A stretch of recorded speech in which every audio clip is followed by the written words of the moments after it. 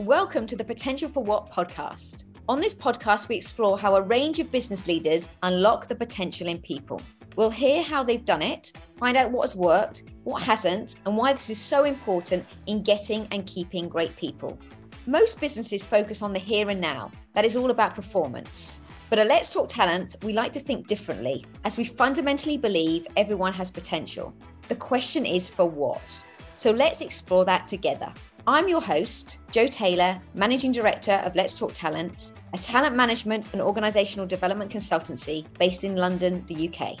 I have a request. If you value this show, if you enjoy these stories, or find this wisdom or inspiration useful, please subscribe to the Potential for What podcast to listen to future episodes. Hi, and welcome to Let's Talk Talent's Potential for What podcast. And I'm joined today by Soraia, Senior Manager of Learning and Development, Global Programs at Warner Brothers Discovery. I'm really excited about this, Soraia. Tell us a little bit more about your potential journey. Oh, hi, Jo. Thanks for having me. Yeah, I have worked in the learning space for a while, and I love this question about potential because I think that quite often we start, when we think about potential, with leadership potential. And there's nothing wrong with that. Of course, we can all aspire to be leaders, and I think it's important to help our leaders. But I honestly believe that everyone, no matter where they are in the world, what job they do, what level they're at, has the ability to be a leader. And actually, my passion area is emerging talent. So immediately when you say potential, my mind goes straight to them. And I think the potential for them is a little bit different because I always think of potential as not only what's the best version of you right now, but also are you open to developing into something in the future, right? And that obviously looks different for different people. You know, there's no one definition because we're all lovely, unique individuals. But when I think about that emerging talent piece, that really excites me, right? Because I feel like we can have the biggest impact for them and we can really help guide them on their potential journey. So when you think about potential, a lot of people think about potential as promotion, don't they? How do we get people up the ladder?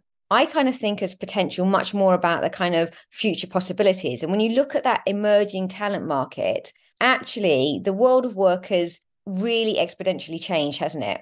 The way that we looked at our careers is very different to that emerging talent that's coming into our businesses. So how are you giving people the skill, the will, and the confidence to think in that way rather than that kind of old school, I'm going to go from here to here and it's going to take me X amount of years?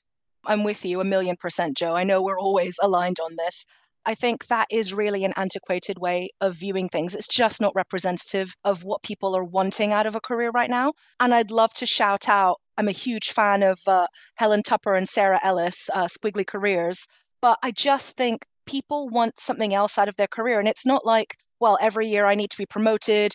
It's not all about job, title, money. And actually what we found, I do a lot of career coaching, as you know, if we look at Gen Z, and I hate to start talking data and, millennials, Gen Z, baby boomers, but actually what they're looking for is a place that allows them to be their authentic self, right? And bring their authentic self to work.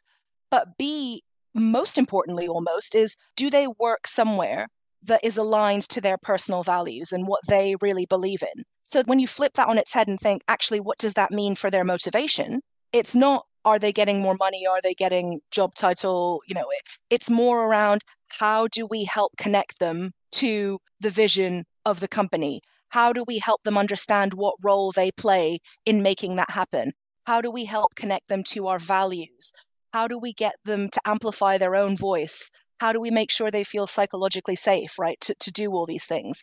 So actually, when you look at it from that perspective, it's quite different to let's teach them how to be a good leader or a good manager. I'm not saying that's not important. Of course, we need to upskill people on that. But it flips the question on its head for me. It feels like these are people that are the unsung heroes because we tend to invest, don't we? And you said it at the beginning, in future leaders, highly regarded specialists, if you look at it from a succession planning perspective. And if we're not careful, we're going to lose that generation because actually that generation wants to work in a very different way. So you talked about kind of tapping into people's psychological safety, motivation, strengths. How does that then relate to how you think about performance and ultimately potential?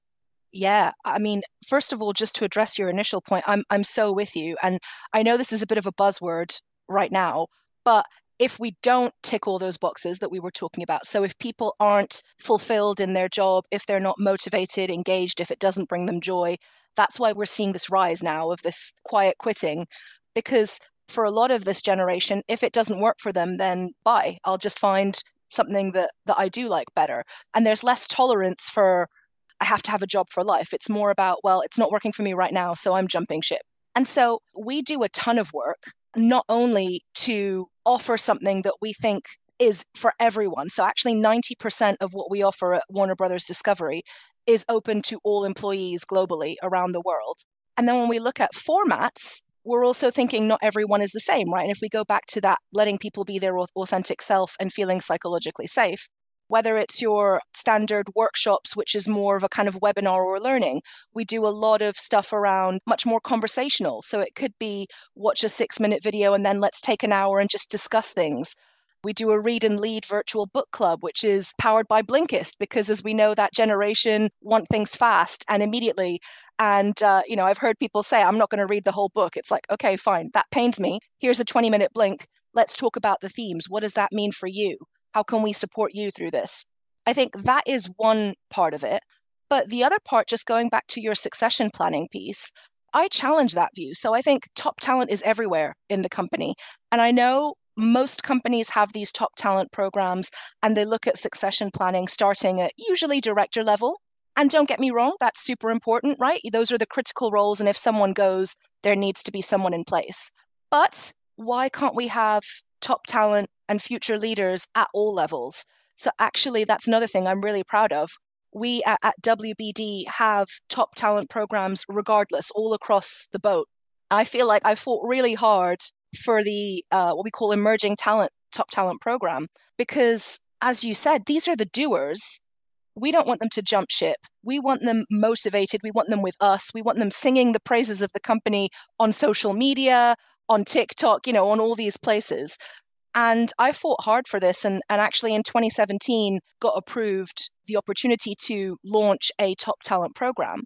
But going back to that question of potential, I had to have a lot of questions with HR, right? Because if we look at how you nominate for top talent programs normally, you go to HR, you speak to leaders, and it's kind of this nomination project. And speaking frankly, a lot of HR said to me, I can't tell you. I can't tell you who is top talent at manager level or individual contributor level, which is an interesting observation in and of itself, but we know how busy our HR friends are.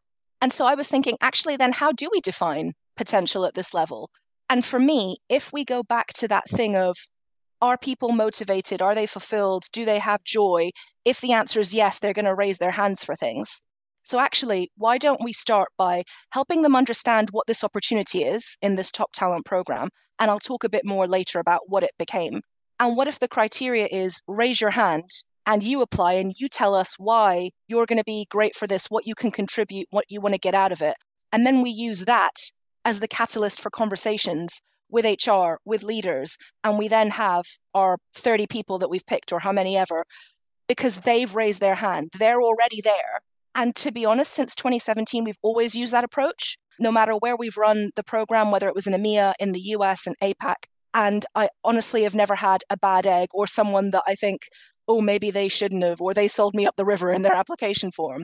So I think it's a different approach. I know we don't use that with leadership, but I think when you look lower down the organization, just the holding your hand up and wanting it can often be a good indicator of future potential. I love that because there's two things that I wanted to pick up with you on that. One is that it really sings to my heart that basically you're saying that everyone has potential and that the question that you're trying to answer is potential for what? And that really rings true in terms of the purpose of our business. Ultimately, we're all here to get, keep and grow brilliant people. And if you're looking at it from that, in a way, democratic perspective, that's really cool. I really love that. And secondly, what you're really talking about here is that the biggest indicator of potential is drive. And regardless of where you are in your career, if you are curious it will enable you to perhaps be more interested in taking different opportunities or open to discussions, or it opens the world. And in WBD, that's really exciting because you're a global organization. But it can be the reverse of that, right?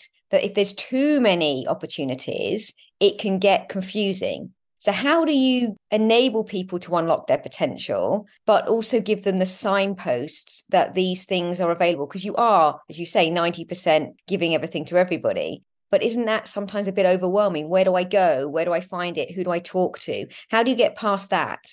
It's a great question. And, I think anyone listening probably is thinking, yeah, that's a problem for us as well. The challenge of marketing L&D initiatives in any business is a challenge. Now, we work really hard. I'm not saying we get it perfect every time, but we work very hard on focusing things on different levels. If you are, for example, a director, you're not going to get the mail shots and you're not going to be included in the groups for things for individual contributors or VPs or the like. So we work hard on focusing and targeting by level. But there's also the open to all 12 months out of the year. But if it's something that's a bit more exclusive top talent, it's once a year, for example. And there's a different way that we advertise. I think you need to be a little bit more strategic and thoughtful about how you position it. We're not going to put a top talent program on our, social media or on our everyone just click this button and you can be up for an opportunity. I think it takes a bit of thought, but it is a challenge. Now, like I said, I think that the raising the hand piece and the thought behind the application form and why I want to be in this top talent is the other part, because to sign up to a workshop that you can join, that's a 90-minute workshop, or even, the virtual book club, for example, you press a button and you're there. For this, if I'm honest, my expectation, if you're applying for Create, which is this top talent program, it's probably going to take you a couple of hours to fill out this application form. But what you get in return is potentially a 4-month program, lots of traveling around offices, exposure to executives. So it's also a different expectation. I think that's really nice, because what you're actually saying is there's personalization. So you're individualizing it to different personas, which is really important. And you've got different groups and tribes working in your organization, but also you're putting the onus on the individual. So you're moving the conversation away from, yes, you've got all of this amazing activity. What are you going to do for yourself? I think that's really interesting when you look at the people that are taking those opportunities. And what I also really like is that you're being really clear about the give and the get. So a lot of organizations that we work with spend a lot of time focusing just on what people are going to get and don't give anything back. That's never going to work. It's never going to work because basically the relationship is all on one side, right? And unlocking someone's potential is that mutuality, isn't it? The meeting in the middle of, okay, I'm really grateful and I'm going to take that opportunity, but organizationally, we're leaning in and we're going to support you. I think it's that, but for me, it's also about meeting people where they're at in that moment, right? Because if you don't tell them what they're going to get and they just think, oh yeah, this could be fine, and then actually it doesn't meet their expectations, what are the chances they're going to join another learning thing in future? I love what you said. It needs to work for both parties, because we also want people to be advocates for what we're doing and, pass it on, right, to others. So it needs to be very explicit and clear what they're going to get and also what we expect from them in return. So for our listeners who could be in similar roles to you, in similar organizations or in completely different organizations, and they were thinking about and having some of the same issues and challenges, where would you start? What's your top tips in getting people to really start to think about this? It's a great question. And I think that's one of the reasons it took me a while to get this first off the ground, because that magic L&D word of like, what's the return on investment? What are the KPIs? But I think going back to what we were just talking about, it's a little bit about really understanding, A, what the employee, what's in it for them, what they're going to get, but B, and maybe more importantly, why the business should do it and what the benefits are to the business. And in this case, I can maybe talk to you a bit about the program. So that the Create program was really about bringing this, a group of emerging talents, top talent together. And we started with a business challenge, a real business challenge. So for me, it was about speaking to the leadership team. So we piloted this in EMEA, in the EMEA region. The leadership team in EMEA, what are your current challenges? but also what are the current challenges that you could really use some fresh thinking on, particularly from your consumers, because a lot of our consumers of the content are at that generation, are using the devices. So it is almost like, what's the challenge? And here's a really great group of people that we could get to help you.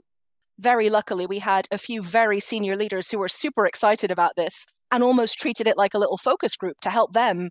And that's where it started. The birth of Create was that. So we ended up with a really great challenge for Animal Planet. And then for me, my job, once I had the business buy-in, was, right, how do I set these guys up to win? Because if I know that they have 4 months to work through this business challenge in teams, and by the way, they're all located in different places in EMEA, and at the end, they have to pitch to these senior executives, how do I set them up to win? So there was an element of, we would come together once a month for 3 days in a different EMEA office location. How do I get them to, A, very quickly work in teams together? So there's a teamship element.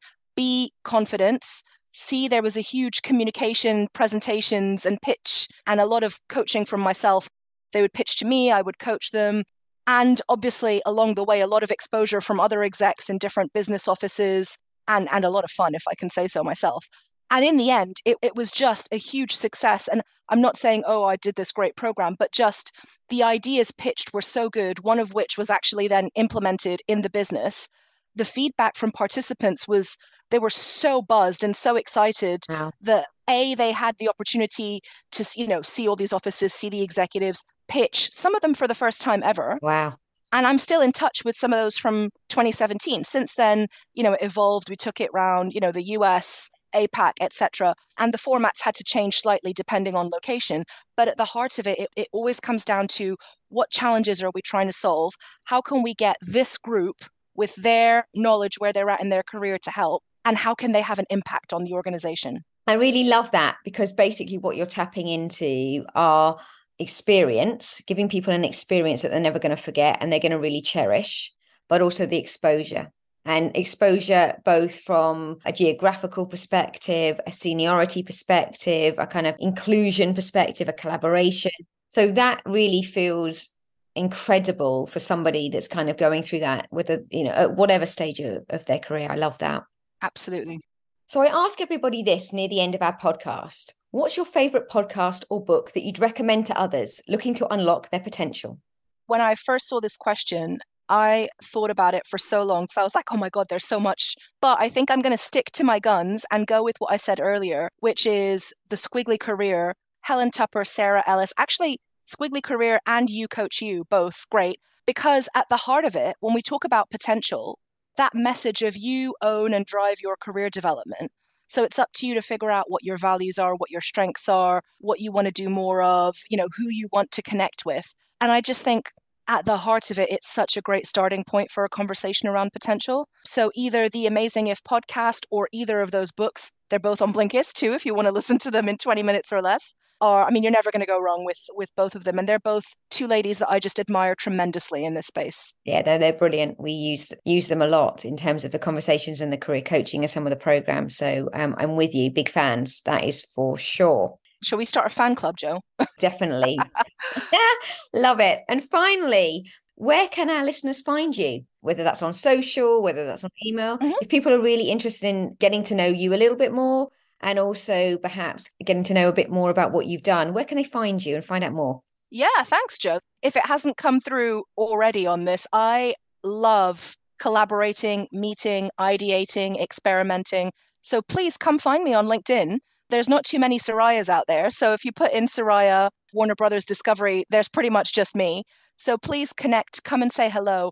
I am always looking for thought partners, continuing to build my network in this space. I will never say no to a virtual coffee. So yeah, come say hello. I'd love to find out what you're doing and start a conversation. Amazing. Thank you so much for your time. And I wish you real success in all the work that you're doing at WBD. Thank you so much. Thank you, Jo. Thanks.